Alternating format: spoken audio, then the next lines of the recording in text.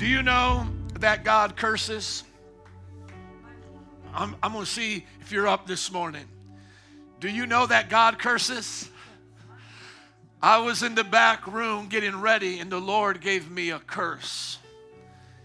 The Lord was cursing somebody out, and I got to hear a little bit of it. It was almost like I got into the radio station of Talk Jesus. You know, like Talk FM. I got into the radio station of Talk Jesus, and I just heard him cursing. He was cursing the devil. He was telling him, "You're a damn liar."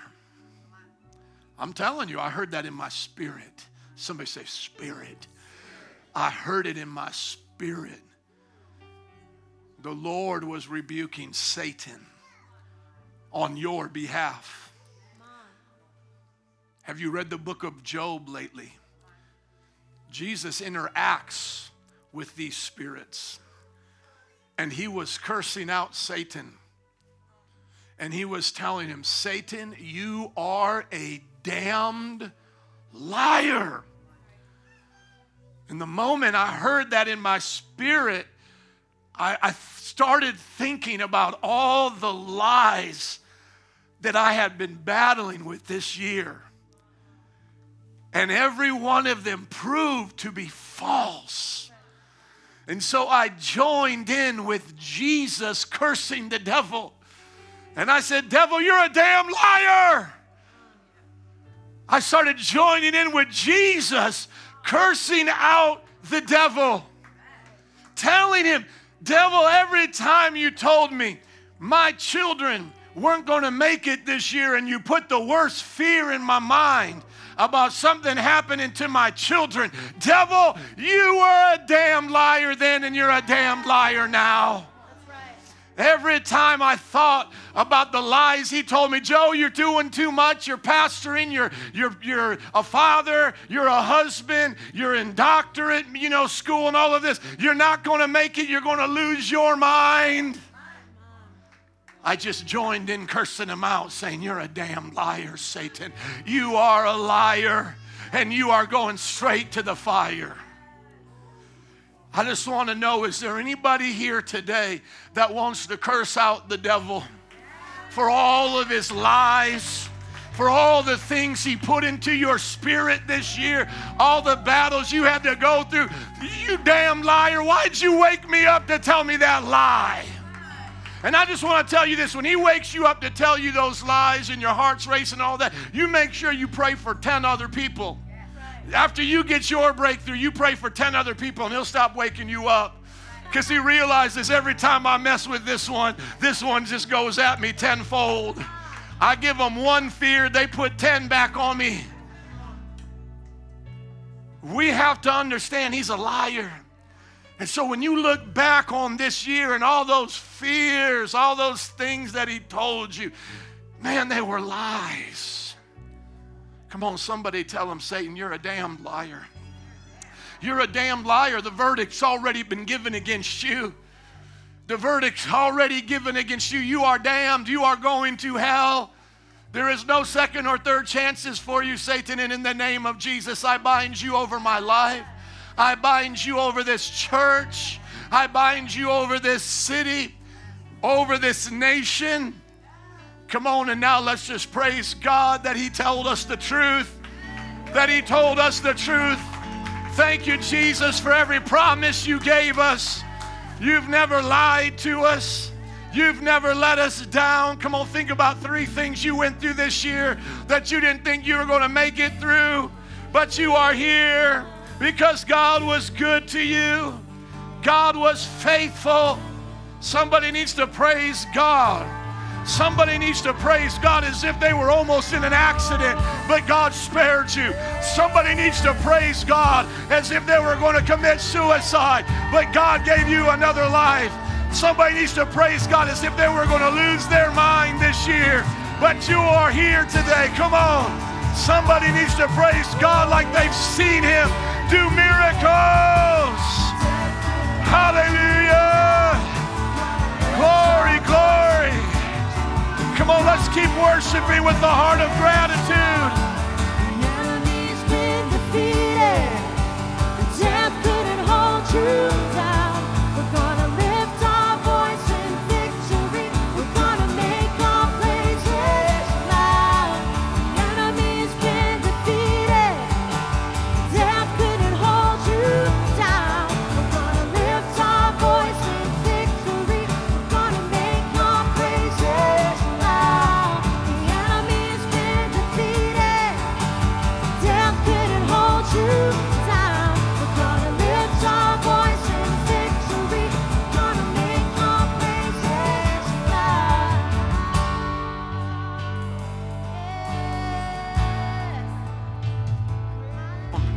I want us to get that microphone, the portable mic. I want to get about 3 or 4 of you to come up here and tell us how the devil was a damned liar, but God was good in your life in 2019. And you can start off by just saying, I know he's a liar. You can just go right into your testimony. But I want to have us testify. So let's keep standing. And just a few of you, would you come here right up here if you want to testify? Come on up here, Chris. We'll start with you and Monica, Monique rather. Come on, let's go. Just tell the people, testify. You'll go next. You'll go next. Come on.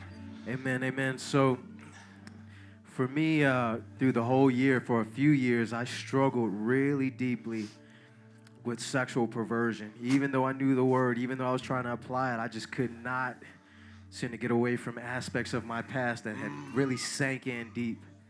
And I was just praying, and it got to the point where God was just like, you need to cut off everything that would even bring it, anything that gets into your mind that says, hey, you make up in your mind right now that you are not going back to that. You make up in your mind right now. You say, I will cut it off like a cancer. The moment I said, Lord, I'm willing to do anything you ask, finally, in the past days, in the months, I can walk around, go outside and not feel a thing for anybody other than my wife. Woo! Come on. I never, all year long, all I would hear is, you are going to be that same guy. You're never going to change. You're never going to change. Jesus. But the Lord said it to me. That's right. And I didn't believe it, but I actually experienced it, and it's the craziest and greatest thing I've ever experienced in my life. Thank you, Jesus. Hallelujah. Did you want to support him? That was it, or do you have your own? You have your own too. Amen. Come on. I thank God for that, and to see the amazing things that God has done in my family and my husband's heart and my own heart. But for myself personally, I wanted to testify that I experienced many lies of the enemy about, I lost one of my jobs at the beginning of this year. I kept hearing the lie that we're not going to make it, and come on. And then I had different health scares and things like that, and I started to experience like anxiety with my health again towards the end of the year, and I was hearing all these lies. But when I would stand on the truth and make the effort to worship God, even in the midst of my fears and my worries and my terrors and my anxieties, I experienced God's comfort. I experienced his peace. And God has blessed us greatly. God has helped us make it. Even though I lost that one job, God still blessed us and carried us, and we had more than enough and allowed us to bless others. And God has made me stable in my health and removed my anxieties. And I just wanted to say, God is so good. When you worship him through pain, through sadness, through fear, God is good and faithful to deliver you. Amen. Amen. Love you guys. Powerful. Powerful. Thank you. Amen. Hallelujah. God is good. God has been good personally to me in so many ways. 2019 has been a year of freedom from shame. Come on. And a lot of you guys don't know my testimony. We've been in Metro Praise since I was like 15. They had evangelized to us in front of Prosser Career Academy. So evangelism does work, guys. It does work. Amen. When I went to college, I fell away from the Lord. I got really hooked on drugs, like really bad. And I was in an abusive relationship, and I had lost myself for a long time. I had lost my spirituality, my relationship with my mom, just everything. I felt like scum of the earth. I felt like nobody would love me. Like I wasn't worthy enough for the things that I have now. And like I just felt like that stuff wasn't for me. Like my life is good now, I'm in church, but like the good things of God is not for me. And 2019 has just been a breakthrough from the lies of the devil that the things of God are not for me because I don't deserve them.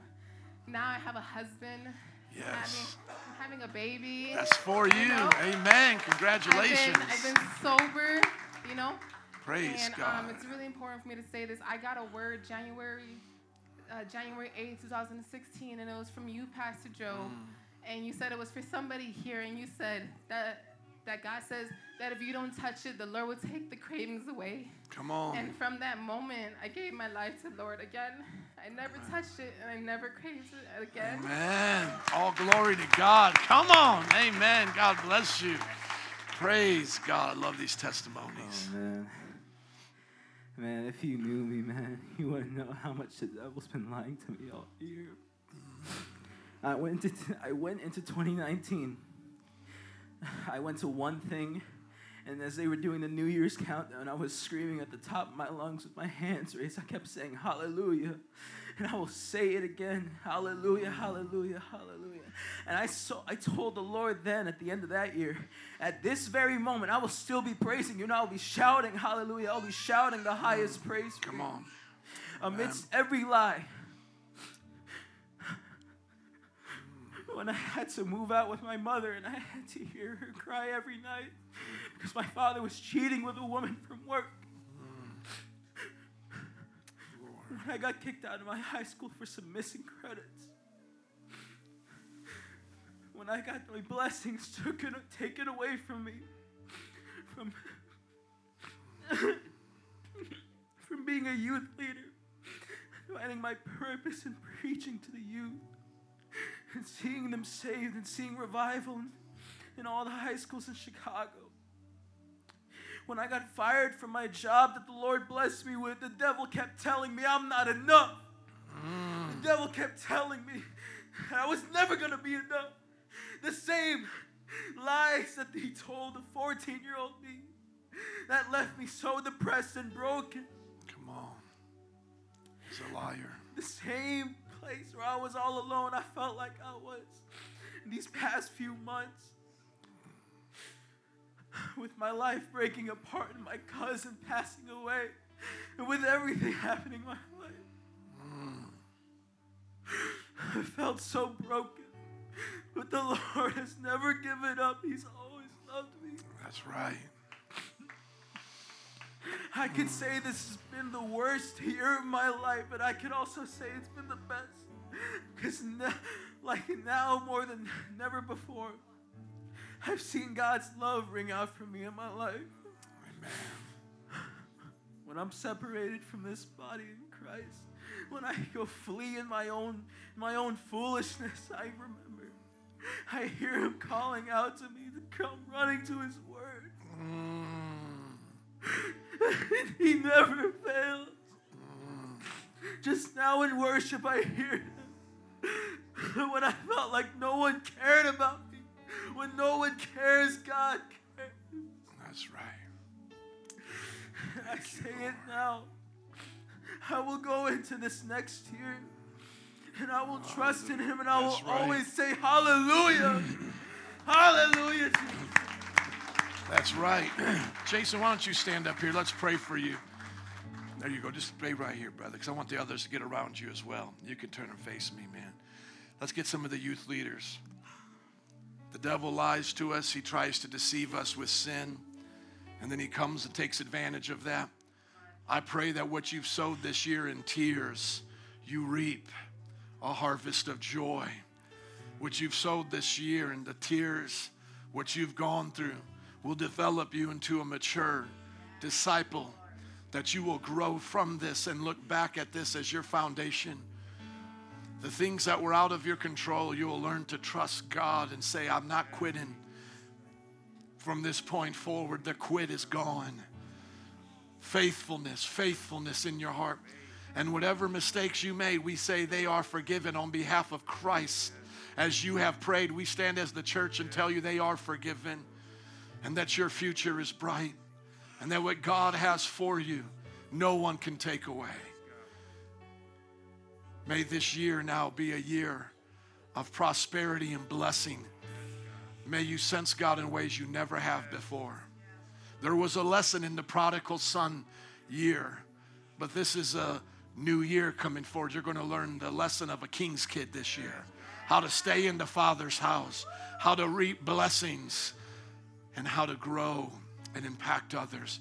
For that calling is still upon your life to be used to touch young adults for Jesus. Amen. Come on, saints. Somebody say amen. Let's sing it over our brother. Let's sing it over our brother. The enemy's been defeated, And death couldn't hold you. Come on, that's for you today. Come on, as we're singing that over our brother today, who else today needs to sing it over their life? There's resurrection power today for you. There's resurrection power for your life, your marriage, for whatever you're facing. There's a new year coming. Hallelujah. And death couldn't hold you down. We're going to lift our voice in victory. Come on. If you need victory this year, come on to these altars. If you want to end this year in victory, come to these altars right now. We're going to pray for those who want to see victory. Come on, victory! Victory! Victory! Victory! Victory! Victory in the name of Jesus! Victory! New victories! In the name of Jesus! In the name of Jesus! Come on, sister! New victories! New victories! Hallelujah! Jesus! We're going to lift it up. Jesus! In the name of Jesus!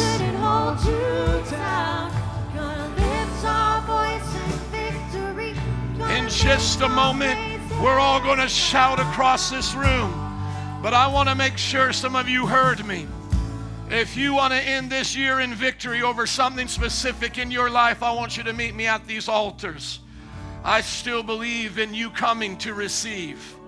Altars are a place to come to receive. You had to come to physical Jesus when he walked the earth. And I believe the Holy Spirit is here and he's asking you to come to these altars as a step of faith, just as if you had had to come to Jesus when he walked the shores of Galilee. Who wants to end this year in victory? Specifically for something going on in your life, we're going to believe God right now and shout out. We're going to break the power of the enemy. We're going to stand in the victory of Jesus and the cross and the resurrection. A few moments for some of you to get out your seats and make a declaration. This is for me. This is for me. Whether it's healing, whether it's financial, relationship-wise, something in your own walk with God. Come on, who knows you've been battling something this year and you're going to step out right now and say, I've got the victory in Jesus' name. Even if it doesn't look like it, even if I don't feel like it, I believe it. A few moments right now, let the Lord convict you if you remain where you're at and then walk out here the same way you came in. I'm waiting for a few more of you because you're just being a little bit of a party pooper. You're making this more difficult than it has to be. A few more moments for someone else to come from where they are and say, this is my year. It starts right now. I don't have to wait. I don't have to wait for someone to say it's 2020. My year starts right now. The year of the Lord's favor is starting right now. The year of breakthrough is right now. And just like Cynthia Jr. here, when she was up here, she was saying, I received that word. I received that word. You have to receive it when you know it's for you. Come on, we're just going to sing this chorus and then we're going to give a shout out. But as we sing this chorus again, especially for those up here at the front, let's sing it as a prayer. And death couldn't hold. Come on, say it like you believe it as you pray it through. I'm going to lift my voice up today, God. I believe the enemy has been defeated over this area. Sickness has been defeated. Poverty has been defeated. Depression has been defeated. Broken relationships have been defeated. Death couldn't hold you down. Addiction's been defeated.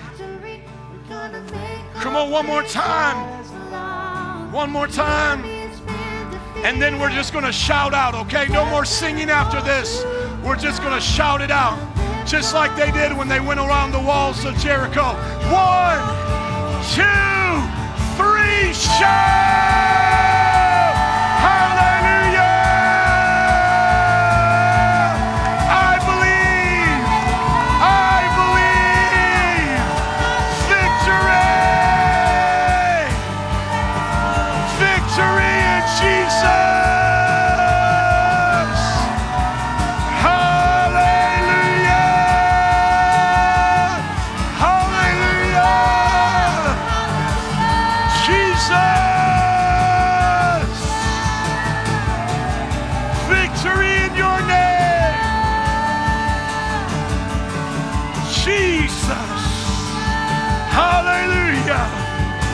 Hallelujah.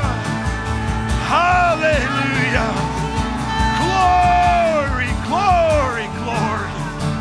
Jesus. Jesus. Hallelujah. Hallelujah. Hallelujah. Hallelujah. Glory, glory, glory. Oh, thank you, Jesus. Oh, I know I needed that. I would have been at this altar. I would have been at this altar. I needed that. Hallelujah. Hallelujah. Hallelujah. Thank you, Jesus. Sweet breakthrough. There's nothing like breakthrough. There's nothing like freedom. There is nothing like knowing you are in the perfect will of God, pleasing Him, and that He's with you. There's nothing like that. Oh, Lord, we breathe in your freedom. We exhale our praise. Come on, breathe in the freedom and exhale praise today. Come on, get into the rhythms of grace.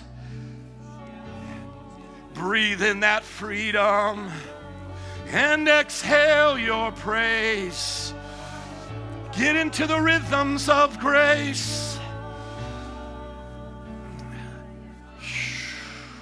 I pray over each one of us that just as you have to learn how to breathe when you swim, you got to get in the rhythm of breathing. The reason why most people freak out when they swim is because they can't breathe with their head in the water. You have to learn to take your head out the water to breathe and then to keep swimming. Some of you feel like you're always drowning because you haven't learned the rhythms of grace. Daniel understood the rhythms of grace, so he could be in a lion's den. He could be in a situation just as bad as yours, if not worse, but be totally in a different mind space and head space than many of us are in those times. He learned the rhythm of grace. He didn't feel like he was drowning. He learned how to breathe in freedom.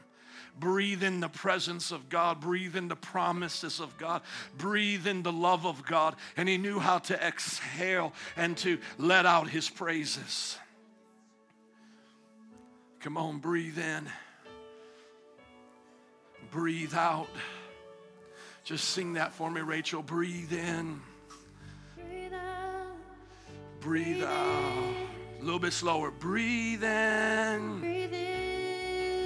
And now breathe out. Breathe out. Breathe in grace. Breathe in love. Your body was meant to be a reflection of your spirit. Everything going on in the physical has an original in the spirit. You were meant to breathe in glory. You were meant to breathe in the peace of God and never die and never have a trouble in your life. And then to exhale the praise of God. That's what the Garden of Eden relationship was. It was glorious. The atmosphere filled with glory. Your body filled with glory. And so I don't just pray for a momentary breakthrough here that you don't know how to live out there. I take these moments serious, and I will steward them as your pastor, as our leader here. I will steward these. So what you felt, what you experienced was very real. But what will wait for you out there is the same problems. And so you have to learn the rhythms of grace. I have to learn the rhythms of grace. You have to perfect that which God is teaching us to do. That way we don't freak out every time we find ourselves in these situations. But we can be like Jesus in perfect peace on the boat, even though the whole thing's going down in one sense. It feels like, the wind, the waves, it's going to take us down. But Jesus is still asleep because he knows the promise is greater. Lord, I pray for all of us here. We will steward the grace you give us. And we will have a rhythm that we dance with you in, oh God. We'll dance with the divine this year. And that we will see these things come to pass. The things you've promised. In Jesus' name. And everybody said, amen. Let's give it up for Jesus today. God bless you. Slap somebody high five and say, this is your year. Amen, amen. I take these moments very serious. Praise God. going to talk to you about having 2020 vision for the year 2020. How many ready for that? How many ready to have 2020 vision for the year 2020? I know I am. Let's open up our Bibles to the book of Habakkuk. Habakkuk chapter 2, verse 2. You know, there was a lot of people that was here that day when Cynthia heard that word that what you let go of, God will take from you. But I can guarantee you there's still many people bound. And the difference between Cynthia being free and those people being bound is that she received that word. I can't tell you how many altar calls I've done as a pastor where I've seen people up at the front, and I can't even tell you how many I've been in myself. But what makes the difference to whether or not you walk out if you're different is whether or not you believe. When you think about Jesus walking and all the sick people around him, there was only a certain amount of miracles that would go forth. And a woman with the issue of blood, she wanted it so bad, she pressed in and touched Jesus and got her miracle. And when he said, "Who touched me?" everybody thought that was weird. The disciples did, because they were like, "Man, you're in a crowd. Everybody's touching you." But he knew that when she touched him, that was a touch of faith. That was her reaching out. And so God knows those here who are religious and those who are wanting to go through the motions and those who are touching Jesus. I'm not saying every day you need a breakthrough, but sometimes you do. Sometimes you live in the crazy, you know, and it just feels like every day you need it. But I'm telling you, when you are facing your hardships and your trials, you must reach out and touch Jesus. I just can't tell it to you any more simply than that. And even in my life as a pastor, there is no different road that I must go down than that road of humility and the road of pouring out my heart to God. Because, you know, as you get more experience in the things of God, you think maybe there's a shortcut. That's why I've talked to you. If you want to learn about dieting, just talk to a fat person. Fat people know all about dieting. I'm serious. I was a fat diet expert. I weighed 280 pounds, and I knew more about dieting than skinny people. I had done every possible diet that you can think of. Come on, some fat people. Don't be shy up in here. It's okay to be fat. I was fat. Jesus still loves you, just more to love. Okay, we're going to talk about that in just a minute. But I knew more about dieting than skinny people because I became an expert at failing. I started this one, and then I failed it, and then I read about this, and then I failed it, and then I started this, and then I failed it. And if you would have tried to come at me teaching me about dieting, I wouldn't have listened to you. I didn't listen to many who were trying to help me because I felt I knew better. I knew that. I've already read that. I already know about that. You could have been, I'm telling you, you could have been the most perfect and shaped person trying to convince me to do something different, and I wouldn't have listened because I already knew that. I already knew that. I knew that. But I was still fat. You see, you meet a lot of fat people who are dietitian experts, but they're not healthy living experts. They know all about the diet. They know all about the pitch. They can sell you Herbalife. They know all about how it's supposed to work. They can tell you all about caloric intake and all of that, but they haven't put it into practice yet. And you see, we have to get out of the mindset that Christianity is just a head belief. See, there's many of you that when I talk about being free, you're like, I know that, but you're not that. You see, you know that, but you're not that. You know about freedom, but you're not free. You know about having God be in your daily life devotions. I know you already got 3 devotionals. You're trying to pick out which one you're going to read this year. You've already got your pink journal, and you're going to journal and all that. I know you already know all of that, but the problem is you don't know how to be that. You don't know how to do that. Many get caught in this in this false understanding that if I just get it up here, I can have it here, and that's not true. And so for me, I know a lot of fat pastors, out of shape pastors, but they know everything I can tell them. I talk to them all the time. Well, you know, you got to make time to pray. You got to make time to witness. Oh, but I've done that and I'm still depressed. No, you didn't do it right then. I can't tell you another way. It's not like for me now serving the Lord for 20 years, it's not like now Jesus says to me, there's this secret way just for you to get what you need out of heaven, to bring heaven down to earth. No, it's the same exact way I received it when I was 18 years old. Only the hungry get fed, and you got to admit you're hungry.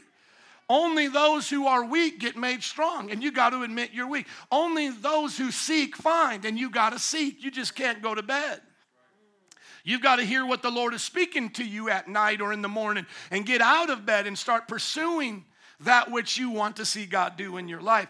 And so as we come into this new year, we need to take it out of just the head space, just going, oh, I know that. I know I'm a Bible expert. I'm a prayer expert. I'm a going to church expert. I'm a discipleship expert, whatever. We need to get out of that head space and come into the heart space and say, Jesus, I need you to transform me. I need you to be real in my life. It's not just good enough for me to say I believe it or to talk about it or to occasionally get around those who are doing it. No, I need to personally experience it. So I'm here today to share with you how to have 2020 vision for the year 2020. And when we see the play on words there, you know where I'm going with that, but let me just explain. Many of us have to wear glasses because we don't have 2020 vision. I have astigmatism. My eye is shaped more like a football than a baseball, and it brings me both bad cases. I have both nearsightedness and farsightedness, so I'm bad. I have the real thick kind of glasses, and when I wear contacts, I have to wear the real thick ones, the gas permeable ones, and that's why I stopped wearing them because they were so uncomfortable. Some of you are like, I fall asleep in my contacts. Oh, no, not me. Some of you are like, I forgot I had my contacts on. Oh, not me. I knew I had them on all the time. It literally felt like I was taking a piece of glass and putting it on my eye. Worked for many years. And then I just said, man, forget this.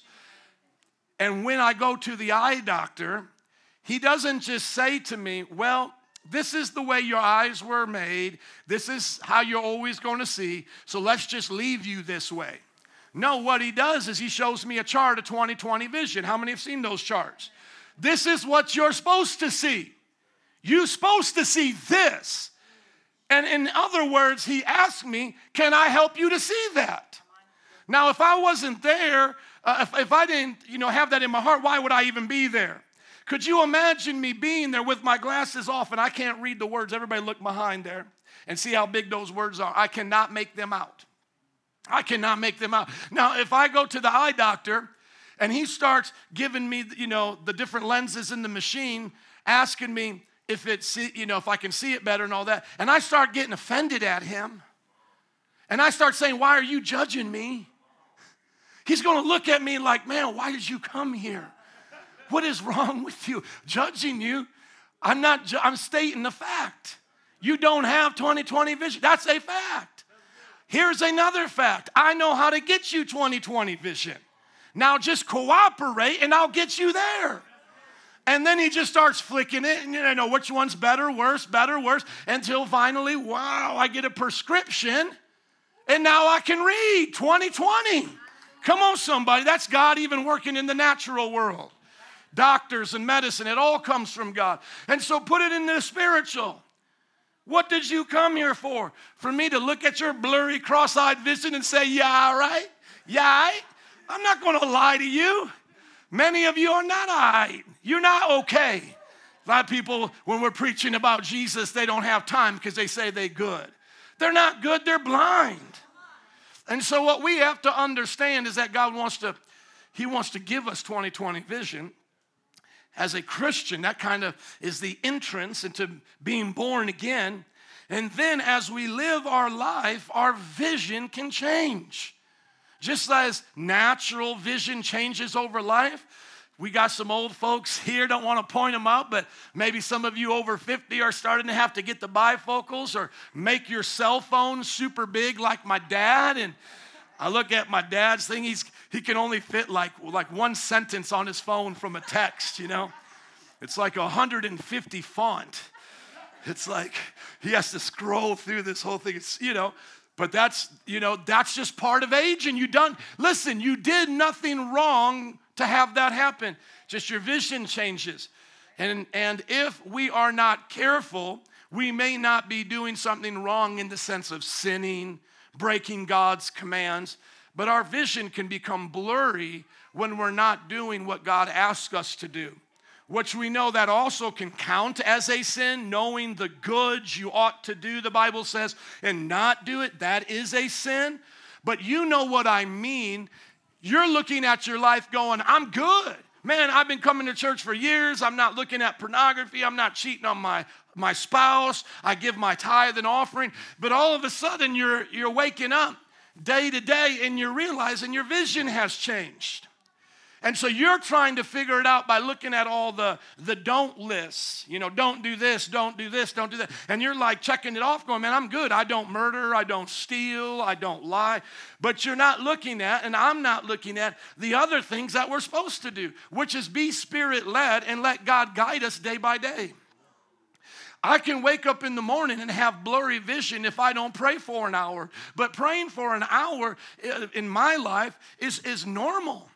And it should be normal for everybody. But there's not a certain command that says, thou shalt pray for an hour every day. But I look at life and say, I got to give at least this amount of time to download what's in my heart, hear what's in God's heart. And then I reference in our writing, in our book, I reference that Jesus said, can you not watch with me for an hour? So I make an application off that. But if you're just looking for a black and white command to pray for an hour a day, it's not there. You got to be Spirit-led about how you do your devotions. So in other words, if I don't have a great devotional life, I don't have good vision. But when I'm Spirit-led and I'm listening to the Holy Spirit, man, I can get this every single day. And so we got to be honest with ourselves. First of all, right now, do we have the 2020 vision? If we don't, it's okay. God's grace is there to get us where we need to be. He's going to help us. Let's not take it personal. And then number two, those of us who have it or are going to get it, are we willing to keep it?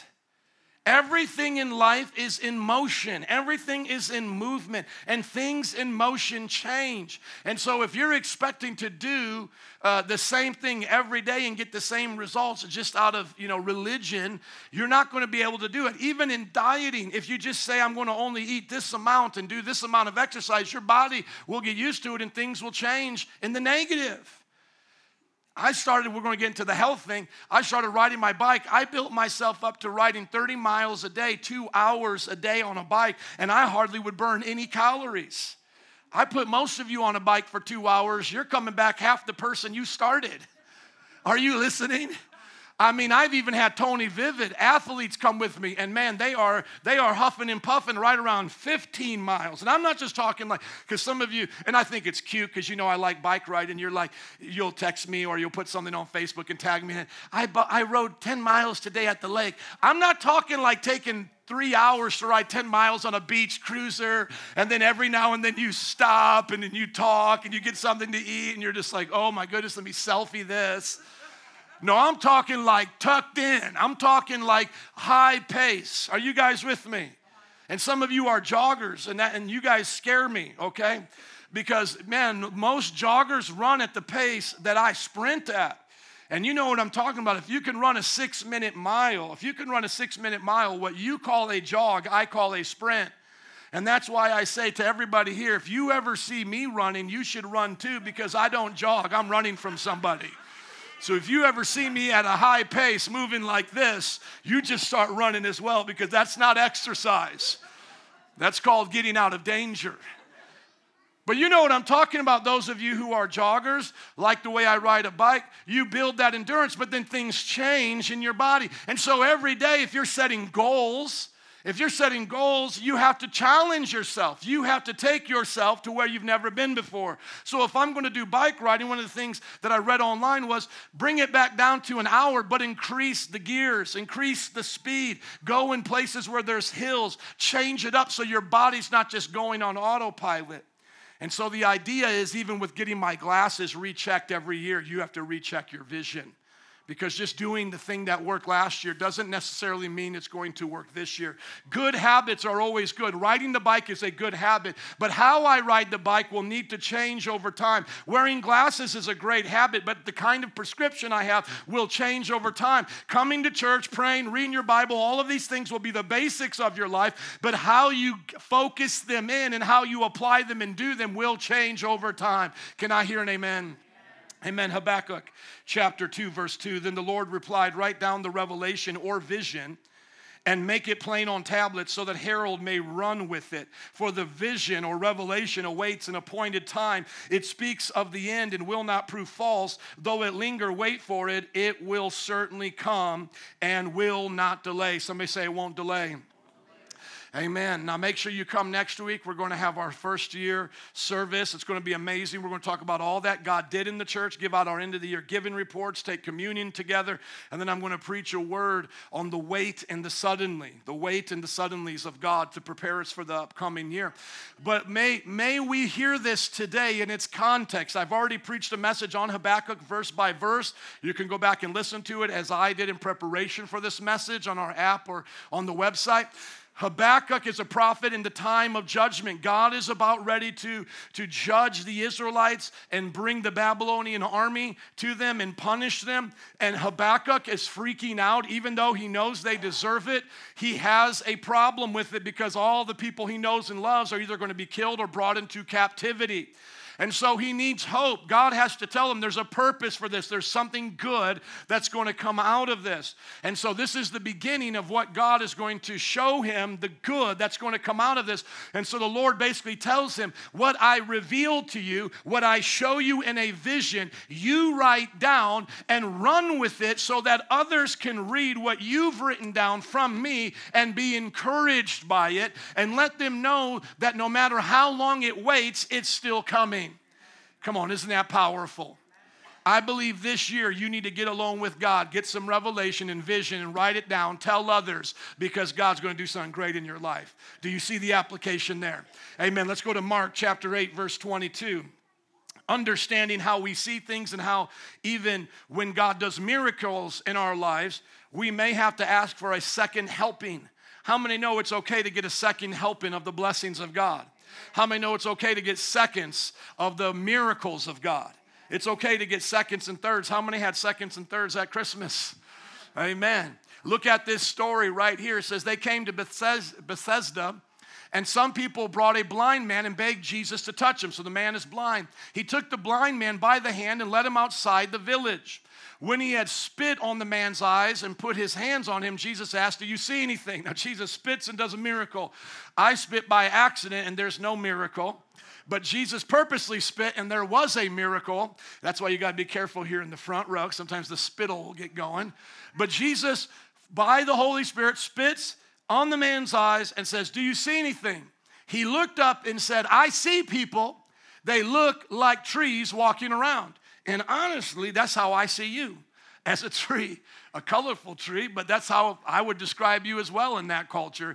I just see shapes. I don't really make out colors of eyes, genders, all of those kinds of things. I can't, determine much. So I can relate to this man.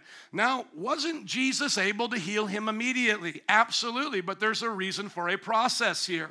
And so we see that in the Bible, the process comes as the man gets his second blessing, the second miracle. So Jesus said, do you see anything? He said, I see people, they look like trees walking around. Once more, Jesus put his hands on the man's eyes. Then his eyes were open, his sight was restored, and he saw everything clearly. Somebody say, he saw everything clearly. Say it again. I see everything clearly. See, God wants us to do that. Jesus sent him home and said, don't even go into the village. God wanted this miracle to be kept a secret. Now, if you know me, I teach preachers all the time about making allegorical messages out of these kinds of sermons. And so I want to make sure that we're being careful to the context. Somebody say, careful to the context. Thank you. That's what I want to make sure we're doing. Your blindness today is not the same blindness as this man. He had physical blindness. That's different. When we make the comparison, we're not comparing it to our sins. This man was not in sin. So those of you who say, I'm blind in the sense of sin, and today Jesus is going to give me 20/20 vision, that's not the application I'm making, nor is that to be made here.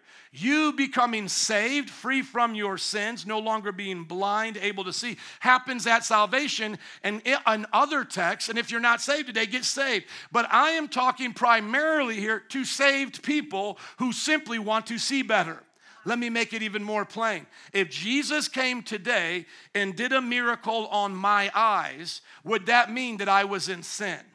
No, it just means I'm going to see better. That's the whole point of what's going on here. The person is going to see better. My application to us as a church today is that in the year 2020, we would have 20/20 vision and see better all that we're called to do. Amen? Amen. Now, would you turn over your flyer to the note side as I put up this slide for the things that I believe we should see in 2020. Now, I wrote it on my notes also as a list going from discipleship, family, church, job, health, and extras. So there's 6 things here. So that's probably going to be the easiest way for you. If you want to try to be artistic on your notes, go ahead and make the same diagram that I have. If some of you want this to be sent to you blank so you can fill it in and have it as a graphic in your computer or something, email info@mpichurch.org or Lauren Scienski, and I'll give it to you without my goals in there if you just want to fill it in, okay? But here are the things of life that we should have focus on. We should be focusing on these things. And if you don't see it clearly, go back to Jesus to get another blessing so you can see it clearly. Can I hear an amen? You need to write it down so that people can read it and run with it. When my wife was proofreading this, she got excited. She's like, wow, there's a lot of things I didn't even know you wanted to do here. I see a lot of you taking pictures. That's so 1990s. I have an app built for you. You can get the document there. We have a website built for you, okay? You can get it with all of the other stuff here in the glare, or you can just literally download it from our app or website. Those of you still taking pictures, I love you. Thank you for the honor of being a part of this picture. Some of you like, they have an app? Yeah, we have an app, MPI Church or Metro Praise International. It will come up. So let me just lead by example today. As I lead by example, feel free to write. So I'm going to assume anybody looking at their phone or writing is not today texting, doing Instagram, whatever, that you're actually participating. Because I do want you to get ideas even while I'm talking. That's okay. I won't take that personal. But I really want you to do it in a time of prayer. Because it's not just a good idea. This has got to be a God idea. Does everybody know the difference between a good idea and a God idea? Oprah's got a bunch of good ideas, but she doesn't have a lot of God ideas, okay? A good idea is just something you think about that makes sense and looks good and maybe helps people, makes your life better. That's great, but that doesn't mean that's God's idea for you. Your idea this year may be able to do this, and God's idea may be to do this. You got to get on God's idea, and there is a difference. Now, all God ideas are good ideas, okay? But not every good idea is a God idea. And I could be here all day. That's why you don't want the good man, you want the godly man. Can I talk to the women just for a minute? Come on. You don't want just a good man. You want a godly man. Now, truly only a godly man can be good. I understand that, but you know sometimes it gets deceiving when you meet a good man. He's got a job. And he goes to church every now and then, but he takes care of you. No. You got to go godly. You got to see a man that prays, going to lead the family. Okay, so God ideas.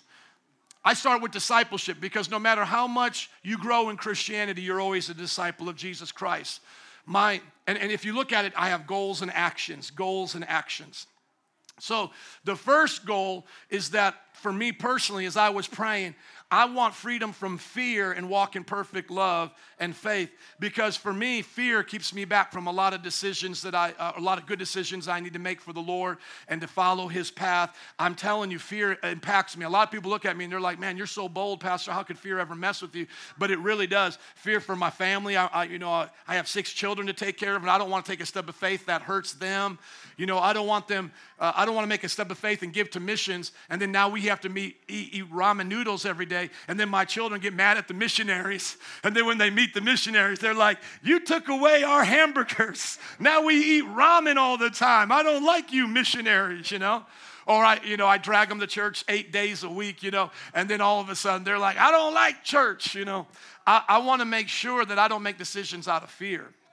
I want to do it out of faith. Maybe for some of you, a decision may be, I don't ever want to look at pornography again. I don't ever want to curse again, except curse out the devil. I don't ever want to live in greed. I want to be generous this year. You know, put down the things that you have in your heart that you know God wants you to do. And then you can see you could put an action right there. So for me, it's not just good enough to have a goal. I need to have some action steps. So what's an action step that I can take against this bad habit of acting out of fear? Well, anytime that I have a thought come into my mind that's not of God and of faith, I can take it captive and begin to bring it into the plan of God, no matter how scary it seems, no matter how on the outside it doesn't look good. I need to take those thoughts captive and go, I trust Jesus. So you have to write down those things. The next one for me is see more gifts of the Holy Spirit in operation. So seeing the gifts of the Holy Spirit for me is a big deal. I want to be able to interact with the Holy Spirit more and see more prophecy and healings and those kinds of things. And so an action step for that is to make sure every day that I'm listening to the Spirit. And when I go out and preach, I'm not just telling people stuff like, hey, repent of your sins, that I'm actually having inner dialogue, like listening. God, what do you want me to tell this person? You know, I could win an argument but still lose a soul. I want to make sure that I'm saying what you're saying, God. Now, if you notice, for every goal, I have a scripture. So put down scriptures that match the goal and then start putting out action steps and things that you can do. That's for me personally in discipleship. The next thing is family. A goal that I have for the family is to do more ministry together with my wife.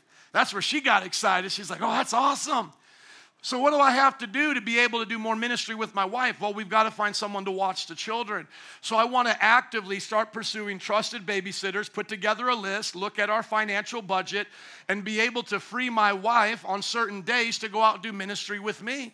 I want that in my life. That to me, and many of you don't know this, but I met my wife at Mardi Gras Outreach. Some of you do, but many of you don't. So my wife and I have a special place in our hearts for outreach and being with each other. So that's a great marriage building place, is to do ministry together.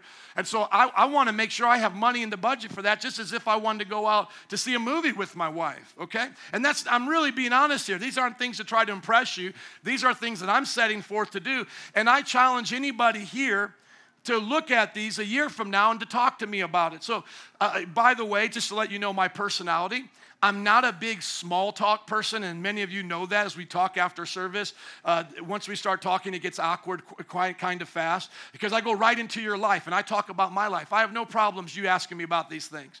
The weather's always going to be fine to me, and I'm always doing good because Jesus is good. You want to talk to me, ask me how I'm doing with my wife getting ministry time. You know, ask me how I'm doing with seeing spiritual gifts. You'll catch my attention in 30 seconds, and we'll be here till they have to kick us out to clean the place. Are you listening? Like, these are my passions, and so this is why I'm sharing it with you, and then you need to write it down and share your passions with others. Share it with your wife. Share it with the people you're in discipleship with. Share it with your life groups. You know, these are the things we care about. The second goal for my children is for my families, for my children, and I want to be able to do more devotional time with them, and they start practicing reading, memorizing scripture. We already sing songs and do a little scripture memorization, but I want them to start going through an official devotional. So I think I might use mine, reduce it down for them a little bit, and one day we should have a children's devotional. We've kicked that idea around, but that's where I want to be with my family. Do you see the goals and the action steps? What are you guys getting as you're listening to me? Write them down so you don't forget, but most importantly, make time to pray this week to go through them. Then we have the church. Now, see, to me, the church comes right after family in the sense of I'm always going to make sure church doesn't hurt my family, but church comes right from God, so I can't make my family an excuse not to do things in church. Does everybody get that too?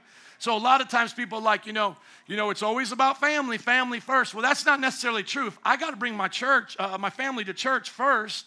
Otherwise, I'm not going to have a good family at home.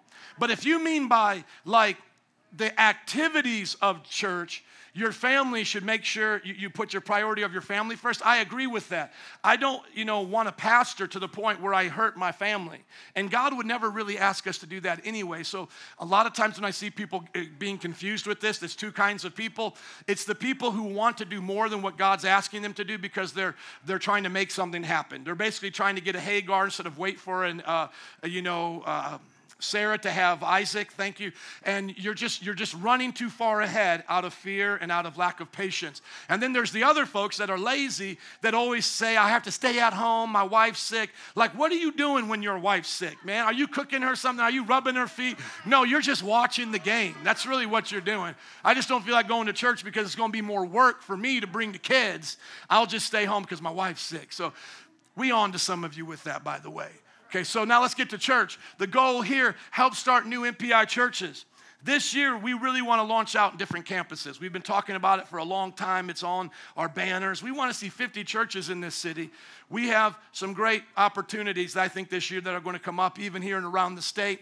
So I have an action goal to help the interns and pastors do that. The second goal is to increase in disciples, life groups, SUN students, finances. So you see I have jobs separate, because I also do things outside of the church, but my job is also the church too. So I oversee all those things, and I want to see every one of them increase. How many of you guys want to see life groups increase? How many want to see more disciples come to church? So we share those same goals as well. And then some of the action steps we will talk about Sunday, and if you weren't here last year, you can actually look it up, 2018 in review, and you can see our action steps. And so this year, I won't, tell it all now, but in 2019, a lot of those goals were met because of your hard work and your giving. Thank you so much. Now your job, is going to come after all of those things in the sense of order, but still, it's very important because if you don't have a job, you don't have money, and you can't go to church and take care of your family and do anything, right? So that's why I kind of build it in a circle, because everything should revolve around God. It's like every spoke in the wheel is important in its place. God is always first, but once again, if you don't have God in your job the right way, you could be the greatest disciple, but you'll be homeless. Okay, how many don't want to be a homeless disciple? Okay, you could be the greatest one out there winning souls and everything, but if your family is not right, you're not right. Okay, so just always think of this more as a circle than just as a priority list, because all of these things are important. Now for me, my job that I put here is outside of what I would have to do to be responsible as a pastor. These are goals and things that God has given me personally to do. The first one is to write 3 books this year. The Catholic one, the Real Saints Don't Pray to Saints or Angels, is just about ready to come out. It's probably going to come out on the 1st of January. Then, by God's grace, in 2020, going to finish the book on suicide. Then finish my book on a Christian catechism, which will kind of be like a devotional you can use with your children. It's like a lesson on how to learn the scriptures and the doctrines. And then the doctoral dissertation, I want to turn that into a book on identity. So that's 3 books there, and those are the goal. That's the goal, and there's the action steps. And then passive income to match income. I want to become independently wealthy. Does anybody else want to be wealthy for Jesus? I felt like that was going to be a weird segue, but here I am, so I'm just going to own it. Dude, I so want to be wealthy, but I do not want to love money and let that control me. And I don't want to become wealthy off of selling you books. That's why I give away everything. I don't want, let's be very clear.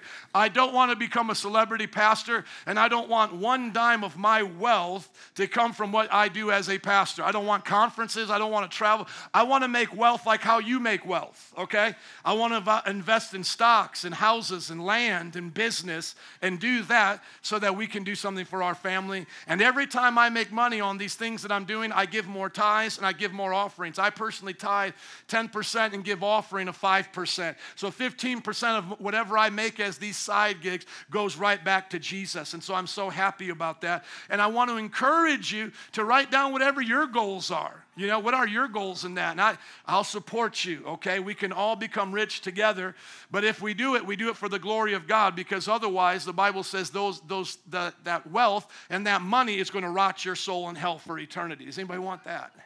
No. But how many want to be blessed? Now, if you don't want to become independently wealthy and you don't want to have a lot, that's awesome, because we need employees, okay? Our businesses will need employees. And I mean that. I mean that. That is not to mess with you. So I'm just being honest with you. Some just do not want the pressure or the stress. Just let me check in, check out. Let me be the manager. I'm glad I'm not the boss. How many know people like that? I'm just telling you.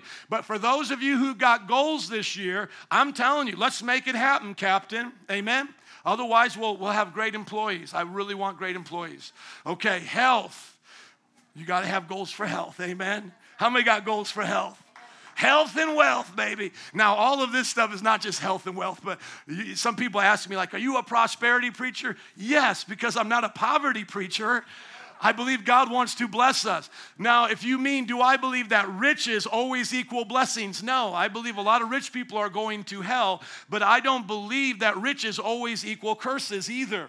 And so the desire of the heart sets the heart on its course. Is my desire to be rich, to have power and money and all that? No, my desire to be wealthy and to be blessed in that sense is to have opportunities to do good for others. Okay, now if God doesn't want me to have it, then he'll speak to me. But remember, I'm the one that prayed and kind of got that, okay? Okay, and then it's the same thing about health. Are you a health preacher? You believe in healing? Absolutely. I just don't believe you have to send in $100 to get some magic water or to have some cloth sent to you or to go to 5 conferences. But I do believe God wants you to be in good health and prosper. Just read 3 John chapter 1, verse 2. Man, by the way, there's 2 verses in each one of these 6 things. I could read 12 verses right now, but obviously we don't have the time. Okay, so here's my personal goal. A little bit awkward talking about it right here. I want to weigh around 205 pounds and have a 6-pack. The closest I've come to that was last year. I weighed 212. Now I weigh 221. So those of you know, I went from 280 down to 212. So that was a lot of weight loss. And it was that same journey. But then, I got tired of doing that all the time. And riding my bike 2 hours wasn't burning the calories and all those things I talked to you about. So now I'm about 221, which is 9 pounds off of my goal. It's been about a 4-year journey. Yeah, it's getting about 4 years. And so I want to lose about another 15 pounds and have that 6-pack, okay? That's not for you to look at me and stumble, ladies. And by the way, let me just say this right here, because I know we got a lot of holy people in this place. A shirtless man is not inappropriate. Okay, so if you ever see me with my shirt off or another brother with their shirt off, and by the way, when I was like your age, I would take off my shirt. People would be like, "Oh, look at you, Joe, with your shirt off." Now I take off my shirt. They're like, "Ew, put it back on, please, put it back on." No, but seriously, guys with their shirts off is not a sin. I just feel like telling you guys that because for some reason we label it as a sin now, and it's like an unspoken thing. Let me tell you what is a sin, gentlemen, because some of you I feel are already going here. What is a sin, gentlemen, is you taking selfies with your shirt off, doing duck lip like this, just like the ladies, and putting that as your profile pic. That is creepy and that is weird. Okay, guys? So it's not wrong to go shirtless if you want to. That is totally okay. It's okay to have your shirt off, guys. But don't be weird with your profile pics trying to pick up ladies, you bunch of weirdos. Whoever does that is just weird. I look at dudes, and most of the time they're not even like good-looking dudes. They're just weird dudes, man. And it's, man, what is wrong with you guys? There are some good-looking dudes that do it, and I'm like, man, you're like into gym and they're doing that hard look. And I'm like, okay, that's probably acceptable. But anyways, that's my goal. And I'm going to go try to lose 1 to 2 pounds a week with Weight Watchers. That's what I'm doing. And I'm not trying to sell that to you either. I have a lot of pastor friends that are really fat and then they become skinny and they want to sell it to you now into the congregation. And I'm like, dude, that's my thing. I want, unless you call an Uber and I'm driving it, or unless you're buying or selling the stocks or the houses that I'm going for, I don't want to make 1 penny off you. You've already paid me as a pastor. I'm not here to network market you, okay? And those who do network marketing, that's awesome, but that's not why I'm here. And then the second goal is I'm going to get braces. Once again, awkward to talk about in front of all y'all on Sunday, but I just wanted to make sure you guys saw an example up here. So my teeth right here as an adult started crushing in. And, when I was a kid, if you didn't get it at that age, you just left it as an adult. And now all of the people that do dentistry are figuring out there's a whole market of us kids that never got sold braces. And now they're, they do the little exam and they clean my teeth. Then they bring down the paper to show me all the things I can do, kind of Photoshop in a new set of teeth. And then, yeah, exactly. And they're like, you could look like this. And so that's going to be a lot of money, so pray for me. But that's an idea, is to get braces, and I got to find an affordable dentist to get braces. Okay, some of y'all I know go back even to the motherland to get work done, like in Guatemala and all that stuff. There's no way I'm doing that, but God bless those of you who do that. That is so cool, because why not, right? You know what I'm saying? If they can do it cheaper over there and you can speak the language, I just have a feeling like because I don't speak the language and everything, it would just go horribly wrong, dude. It would just go horribly wrong. And then what am I going to do? I can't sue Chancho from Guatemala. You know what I'm saying? Like there's just no lawsuit for that. So if you know any affordable dentists around here, let me know. Okay, somebody say extras. Okay, we've made it through some of the awkward parts. Here we go. Now we all have extra things in our life. What do you want to do? What do you want to do extra? For me, it's to graduate, get a doctorate. Of course, I have to do my dissertation to do that. And then I'm learning conversational Greek with my wife, whose family's from Greek, so that I can translate the Greek New Testament. It's been really hard for me as a theologian all the years to read Greek, because they taught it to me very backwards. They taught it to me with grammar and rules. And it's so funny. I know grammar rules. My wife, who's a fluent Greek speaker, doesn't know, but she speaks Greek amazing, right? So who cares about my grammar rules? So now they're teaching the theologians to go back and do this. Learn conversational Greek so that you can feel comfortable with the language and then learn how to dissect it. All right, did you get any ideas up here? Let's go through them quickly. Discipleship. What do you want to do this year to grow as a disciple? In your personal walk with the Lord, think about those things. Family. And those of you who are single, set goals for what you want to do for yourself, or if you're a single parent, for your kids as well. For those who have a desire to marry, set those goals and the trajectory of where you're facing in life. Church, what do you want to see happen this year in church? What do you want to do? Graduate 101, graduate 201, become an elder or deacon, start a life group in your home, bring the gospel truck to your neighborhood. Think of fun and exciting things to do with the church. Your job. What are your goals? I mean, just be honest with yourself. If your goal is just to have a good, secure job and to, make the kind of money that you can live a comfortable life, that's awesome. Be good at that. Be reliable. Be a good employee. If some of you want to start other things, ask God to help you to do that so you don't lose everything on betting big, Health. How many of you want to see some health goals come about? You want to see your health get better? Maybe drink less coffee, less caffeine, less energy drinks. Take better care of your body. And then extras, what are those goals that you're setting in your life that you're saying maybe they don't fit into these categories? And by the way, put as many categories here as you want, but you look at your life and you go, man, these are things that I want to achieve this year. Maybe learn another language, travel more, do something that I've never done before. Put those things up there and believe God for them. Could we close today in prayer as the band comes? Well, rather with the scripture first. Can you go to the closing scripture, please? How many got something out of this? Amen. I hope that you did. I hope that you did. Amen. God has been faithful over my life. And this next year, I want to see more things come to pass than I've ever seen. The old saying is true. If you aim at nothing, you'll hit it every time. What harm is it to make big goals in life? What do you lose? The old saying is also true. You aim for the stars, you may not hit it, but you might hit the moon. As we shut down these lights, we need those lights back on there for them, please, in the back. I know I'm running a little late. What do you lose by writing down goals? But what can you gain? What can you gain? You can gain a lot of focus this year. These lights, gentlemen, I'm so sorry to interrupt what you're doing, but I need these lights back on. It's part of a fire hazard if they don't see an exit. Thank you. What you and I consider important may be different what others consider important. Like for you, a six-pack is meaningless. Like you don't care about that, but I do. I care about that. So let me ask you a question. Does God care about that? That's what I need to pray about. That's what I need to pray. And I prayed about that. I actually prayed, God, what do you want me to do with my body? See, I grew up skinny, and then I became fat over time. I want to go back to being skinny. Now, once again, that may not be a problem for you. I'm not here to judge you on that. I'm really not. That's not what I'm here to do. And if the word fat offends you, I'm so sorry. I don't know what word you want me to use. Healthy, plump, more to love. Okay, whatever word. But that's how I talk to myself. That's how I considered myself. Okay, I talk about myself that way. Okay, anyways. That's important to me. But what's important to you? God has to be in those conversations. God has to be in there. If you just consider your job something disconnected from your life that you don't really think about God's plan for, it's not going to ever be what God intended it to be. Plug in your job to God's plan for you.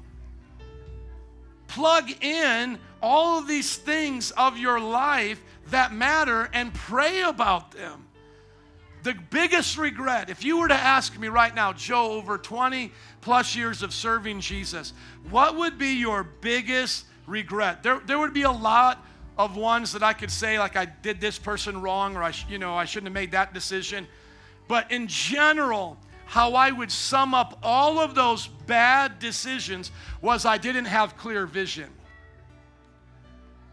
I tried to keep people in the church that I should have let leave. And then when I didn't let them leave, we fought and we did all this. And see, I regret that. But what was the bigger problem? I didn't have a vision to realize we want sheep, not goats. If I had a bigger vision at that time like I do now, I would just get the catapult out and be like, how far and high do you want to go for me? Catapult them, baby. And just ask them, how high and far do you want to go from me? I will set you free, baby. Give yourself a 24-hour funeral and then put on your dancing shoes, because you don't know and we don't know what we've been spared from. I'm telling you. But see, big picture, I missed it. See, it's a vision issue, isn't it? It's really, like the Bible says, my people perish because of lack of vision. The same thing with my health. Did I become overweight because I was just addicted to food and I was a glutton? Most of us who are overweight, we're not like that. We're not gluttons. We're not just addicted to food. What it was, it's very simple. Gain a pound a week for 2 years and you gain 104 pounds. And you will look back at 2 years and go, how did that happen? Just a pound a week. 52 weeks in a year. It's just my body changed, metabolism changed, I didn't focus, and then before I know it, I look back and I'm almost 100 pounds overweight. See what I'm saying? Because I lost big vision. I lost the reason why I was supposed to be eating and what that was part of. Food is fuel, you know. It's for enjoyment as well, but we got to use it for fuel. I could preach the whole thing over again. But in all that we do, we need to know that God's going to give us the strength when we do what He asks us to do. When you plug in all of those things into your life, and I plug in all those things like getting a doctorate or achieving a health goal or doing these things, we can call upon God. And it's not like one of those Hail Mary prayers like, oh God, I'm in the middle of debt because I got this and you told me not to and I got that and now my job's letting me go and I even have less money. Instead of throwing out, help me Jesus, one of those Hail Mary prayers, we're bringing God into our finances. We're literally asking Him, should I buy this car? Should I get this job? Should I invest? Should I start this business? We're inviting Him so that if things go wrong, we go, God, okay, where did I take a wrong turn here? What am I doing wrong? What am I doing wrong? And let me just encourage people with starting side gigs or investing in their future like how I am. It's frustrating when you fail a lot, but failing's part of the process. And if you don't put that in the equation, you give up before your breakthrough. And so every person I've ever studied that started their own business or is selling real estate, owning properties and land, there is always a time of testing and learning that skill and understanding that market. And don't give up. Invite God into that process. Can I hear an amen to that? Jesus, would you help us? Can we close in prayer? Altar workers, would you come, please? Sorry for going a little bit late, but let's just end in prayer. Father, we need you. Set our vision on you this year. Give us goals and dreams. Who today has already been being spoken to? Just start to stand up with us if you can right now. If you're being spoken to, you can start to come forward if you need prayer from just one of these brothers or sisters up here, or you can talk to the Lord as we get ready to dismiss on your own. But I want to end this in prayer right now. Speak to our hearts, Jesus. We want this year to be different. We want to achieve things we've never achieved before. We want to be ready for the storms and challenges of life. We don't want to feel like, God, we're going through it alone. Jesus, help us, help us, help us.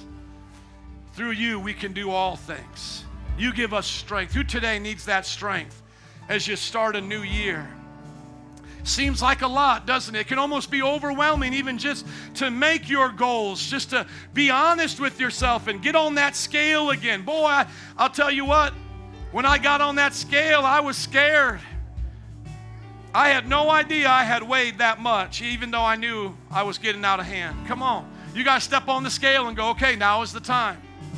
You got to face your bank account, your credit cards. You got to add them all up and start coming up with a plan to get out of debt.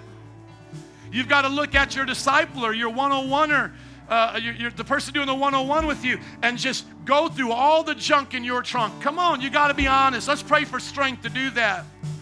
Let's pray for strength to be honest with our lives this year, to set some real goals with some action steps. A few more moments. Take away our fears, God. Give us confidence. Help us with our family, God. Help us to make time. I know so many are busy. So many are busy, God. But help us to be busy for you, doing what matters, God. What good is it, my friends? Come on, a few moments praying. What good is it to have that nice house, that nice car, and all of those nice things, but not be able to enjoy it with your family? Or you catch a heart attack in your 50s. That's a real thing. Come on. Come on, let the Lord bless you in your job and your family, the church. A few more moments can change your life. Set your goals. Thank you, Lord. Help us to be great at life, God. Help us to be great at life. Take away any things that are just false dreams. Some of you may have to lay down dreams. Maybe you're the opposite of me. Maybe God has told you to live, in poverty and to give it all up and to go to Mozambique.